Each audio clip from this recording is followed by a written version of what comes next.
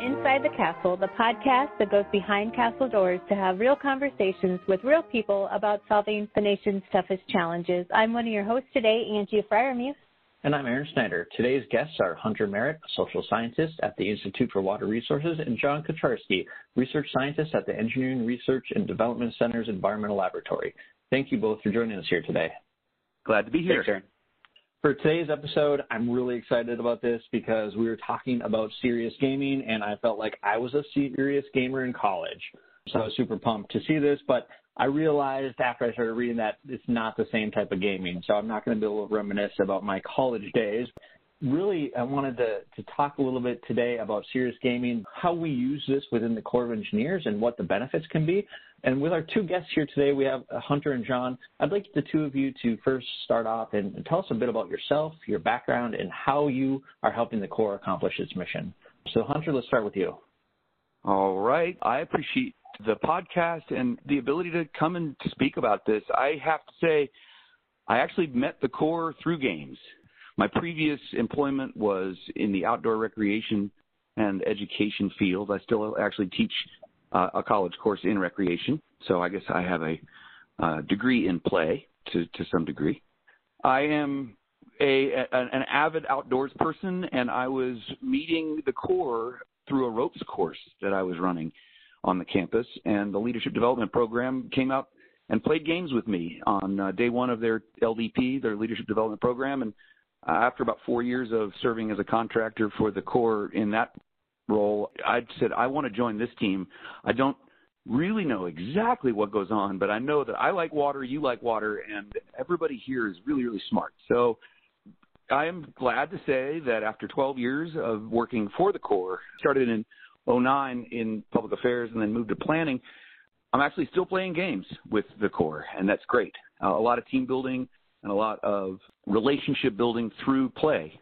I met several folks through that program, and I have had a lot of fun, actually, especially working with John, kind of finding ways that we can solve some complex problems by maybe taking a step back and playing with the problem versus kind of taking a position on it for real. So I think that the way that I meet the mission is inserting some levity when it's necessary, and also trying to connect the transferable learning outcomes of some of these activities that would on the surface not have relevance, but actually are pretty emblematic of what we actually do in terms of solving problems together. So, John, that's how you met me, sort of through playing some games a little bit, I think. Yeah, and we all appreciate your levity, Hunter. My name's John Kucharski. I have a master's in economics from UC San Diego, and I'm partway through a PhD now in hydrology at UC Davis as well. I started my time with the Corps in the Los Angeles district. A little bit later on, I was a RTS, or Regional Technical Specialist, in Sacramento district, which is where I met Hunter. And then I managed the HEC FDA software program at the Hydrologic Engineering Center, or HEC, in Davis for a few years. More recently, as you mentioned, Aaron, I moved over to ERDIC's Environmental Laboratory, where I lead a really broad array of R&D projects, which ranges from things like building tools to simulate long-term traces of weather, providing analysis and decision support for planning under sources of deep uncertainty like climate change, applying system dynamics to things like the Corps' massive portfolio of long-run O&M responsibilities, and what we're talking about here today, serious gaming for collaborative modeling, education, and empathy building, stuff like that. Thank you both for joining us today. And like Aaron, I was super excited because I have been in forums with Hunter where he's talked about gaming for collaboration. And I'm like, what is this? I need to know more about it. Can you just tell us what serious gaming is? Yeah, sure. It actually is, just like the name would suggest, serious. The idea of it, the most simple definition of it is simply that it's playing a game for some purpose other than just entertainment. So it is not just being really serious about the game that you're playing, which I think that gamers are often very serious about, winning whatever game it is they're playing. The name would suggest that if there is a purpose other than entertainment, such as if we're trying to build relationships, or if we're trying to solve a problem, or if we're trying to educate. I mean, playing a game is a great way. In fact, games are kind of what make us human and what make us mammals, and mammals play. And so I think the idea of having the play mindset is advantageous, but then if you can take that mindset and move it into a space where how would you play this game and fail forward in a way that's safe so that you can feel better about taking the real leap forward in a real situation. And so some other ways that this has been couched, you might have seen us use terms applied learning environments. It's a much more adult term than a game, but a tabletop exercise. That isn't really happening, but it is simulating an emergency. And so the idea of playing through that scenario is sort of the definition of a serious game. John, I don't know if you have additions to that definition, but simply put, a serious game is something other than just a game for fun, and that can be a lot of different things.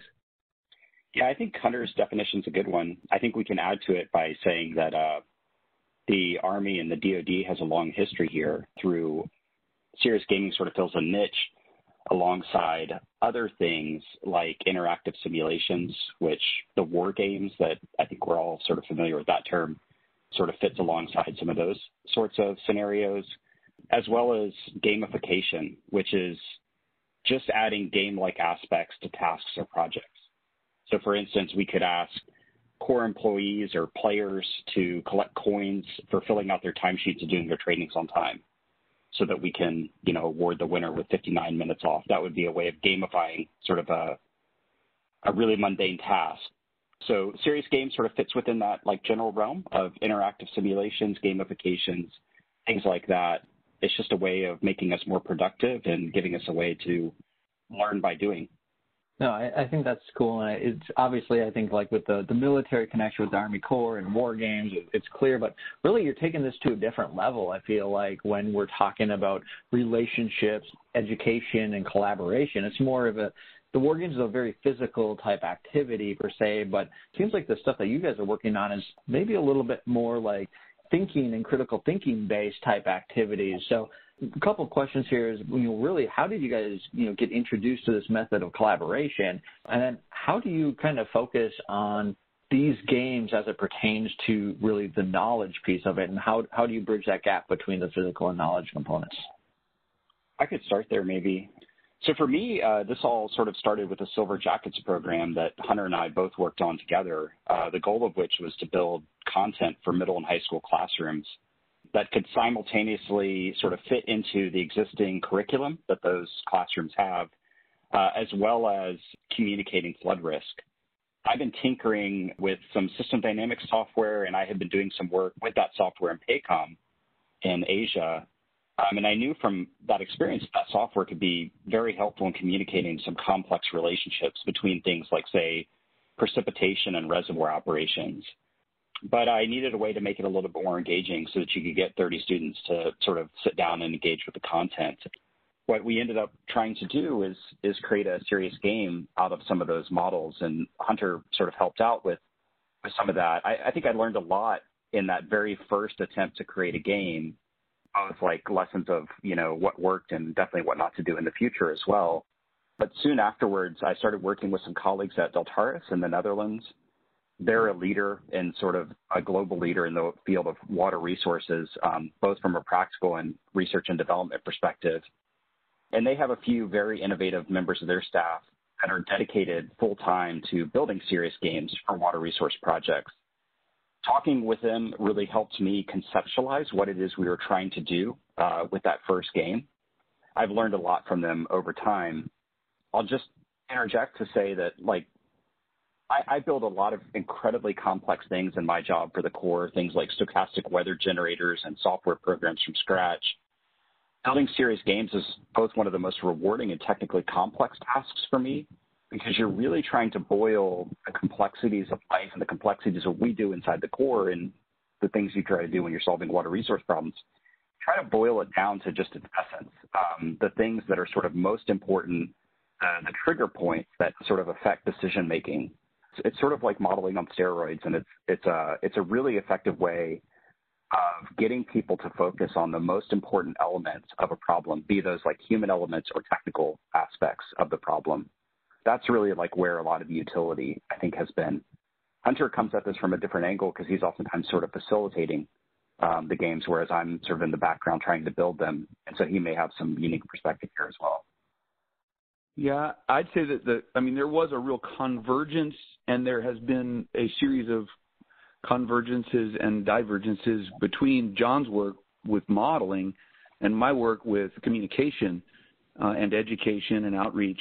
And I'll say I am not a modeler, and I am very impressed with the folks that can delve into that and get those kinds of complex pieces mapped together. That initial meeting that John was talking about with Silver Jackets, again, was intended for teachers to try to help students understand the complexities of computer modeling and coding and so forth. Where I saw that it went well was to help. What John was saying is to isolate the variables and try to get it into a digestible piece. And even as good as we did with that, it still was hard to digest. And that just kind of points to the complexity of modeling.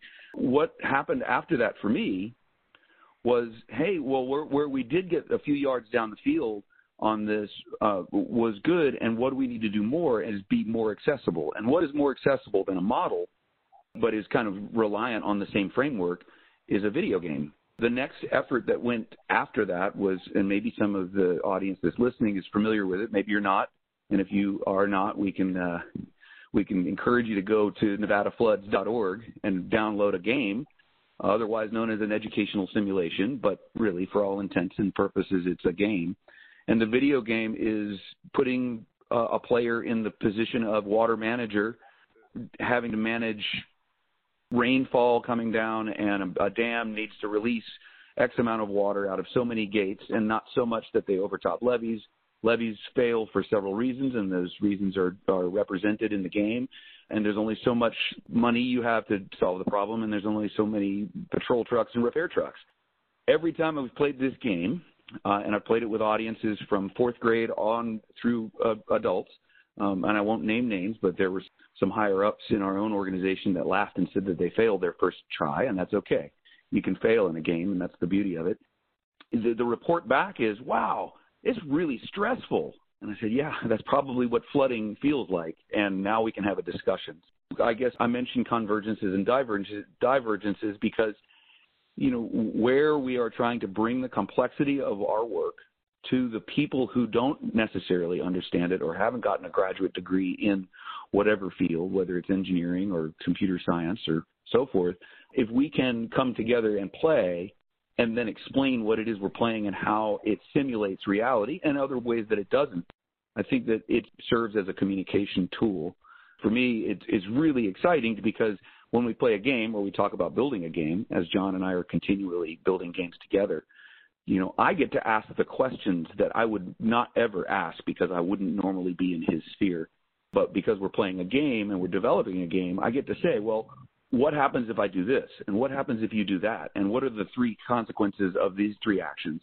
And I think that that's a really nice way of entering into the space where we can have collaborative conversations and eventually, ideally, collaborative modeling if we can bring everybody up to speed. Yeah, I always like it when I hear core staff being innovative with their solutions to problems that we have. And so kudos to both of you for, taking the leap and trying something different within our agency. I'm curious as to when you started working with the gaming aspect of it, what were the biggest challenges transitioning to something like that as opposed to traditional ways of communicating and facilitating meetings? I'll say, first of all, the same thing we just started with, which is, what? Games? We're going to play games? I clock in and I go to work. I don't play games. So I'd say kind of getting over the notion that games are somehow not productive is a challenge, continues to be a challenge, and then defining it for people as something that will be actually productive. And so sometimes, as I mentioned, we have called it other things as a solution to that. The other challenge that I run into is when we do find the time or make the time or convince people to give their time to play a game, it's really important to identify if it's going to be a serious game and it's going to be moving them in the direction of some real problem to be solved, spending the right amount of time on the game and then stopping when you need to stop in order to move the conversation to a real topic. You know, I could get together and play games all day, but what would that really help this group get there? So at the same time, I can't really do anything productive with 3 minutes. You know, somebody says, come in and play a game for 3 minutes.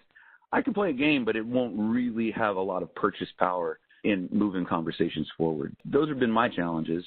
John, I don't know from your perspective where you've been challenged by it. Yeah, I mean, I'll probably echo some of those exact same things that you just mentioned, Hunter.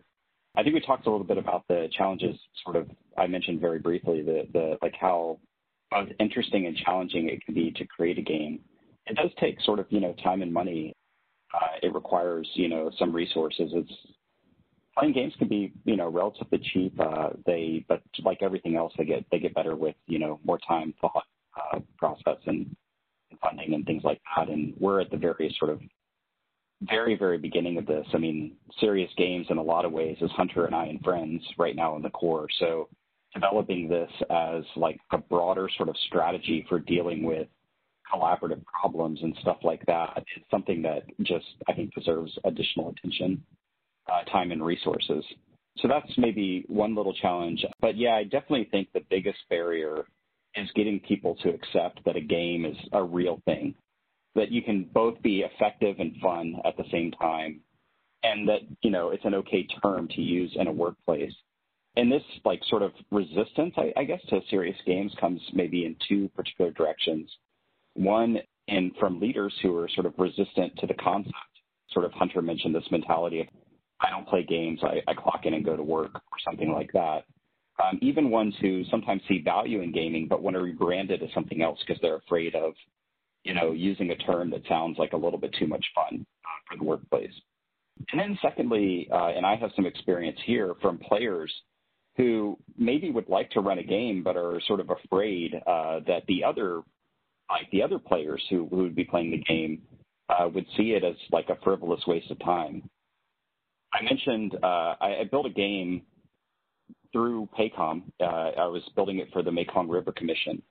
And the folks I was building it for, you can think of as sort of senior leaders from the home country's governments who were advising their country's top diplomats on how to use the Mekong's resources and how they should be shared between Thailand, Laos, Vietnam, and Cambodia, and even, you know, how China and Burma's interest in the Mekong should be considered.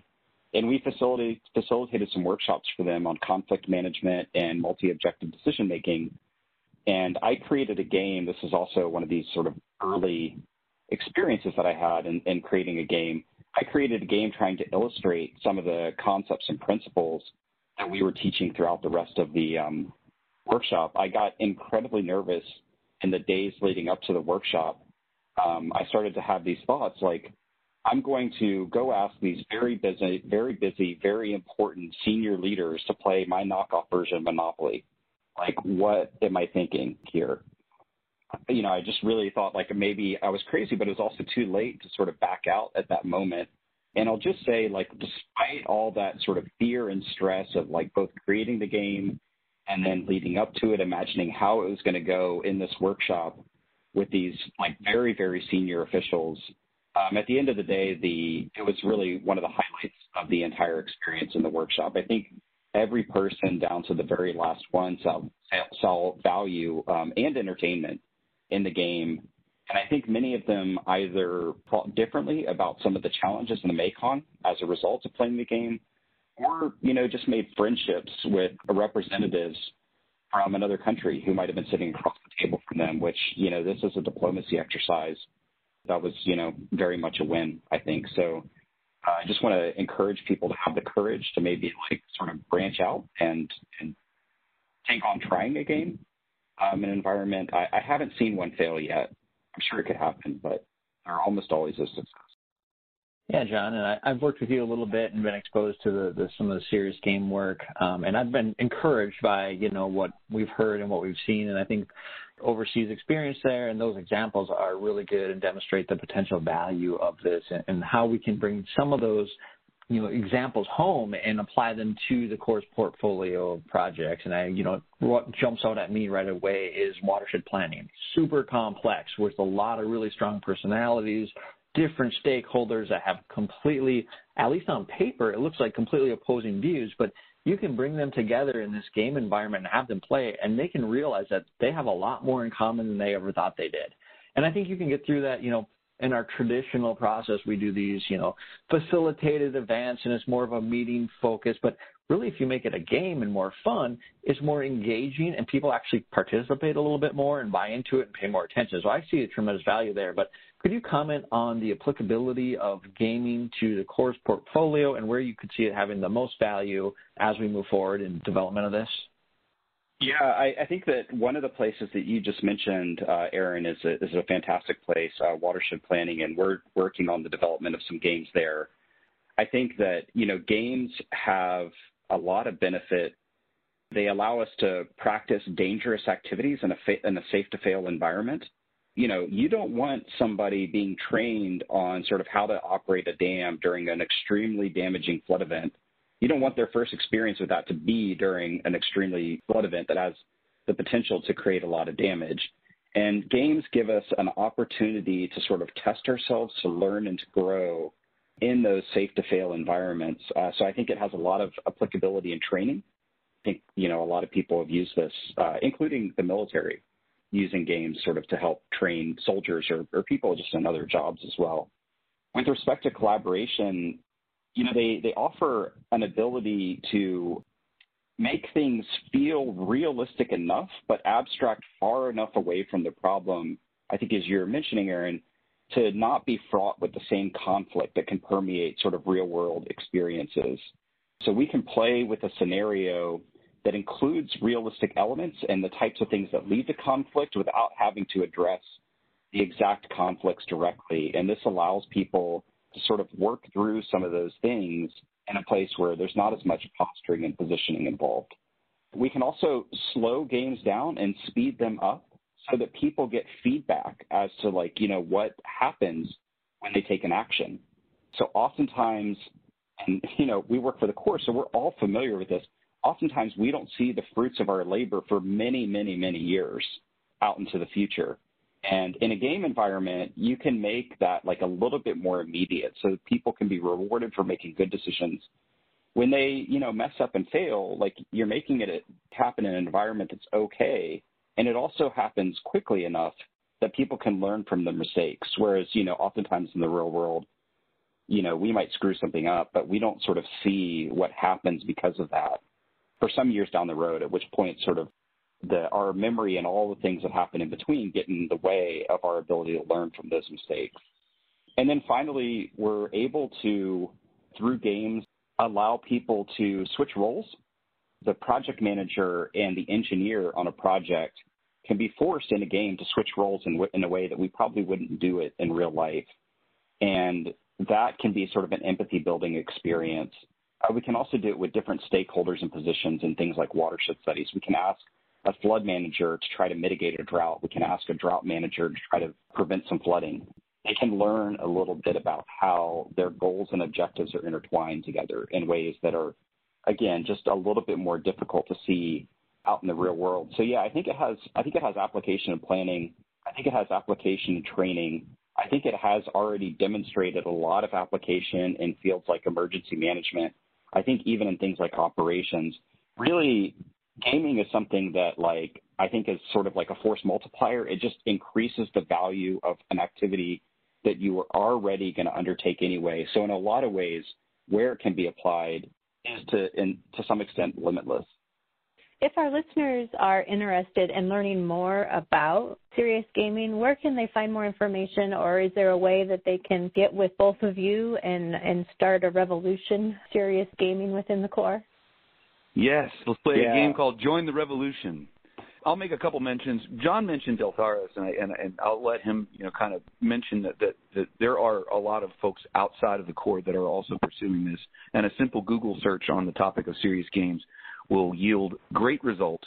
But as far as the Corps is concerned, we're building a website at IWR. in the Collaboration and Public Participation Center of Expertise website, which is not hard to find. I'm sure that your listeners can find that. And we're building a compendium of games that exist, games that could exist, efforts that are going on. And we're actually also developing some pilot trainings. So if people are interested in maybe hosting a workshop at a district or in a lab, and having a small group, folks that are willing to play and experiment with it, we are really, really excited about kind of bringing this out into the field. John, any other references? No, I think that's great, Hunter. I would just say that my group and I are focused on the development of serious games. So if people are interested in, building one, they can contact me. By contacting either Hunter and I, you're also accessing a group of very talented people who we collaborate with in these issues. Yeah, no, I think this is a really exciting area, and, really I've been a firm believer always that you need to have fun at work. So, if you're having fun at work, you're going to get a lot of stuff done, and this just seems like a way to bring it to another level.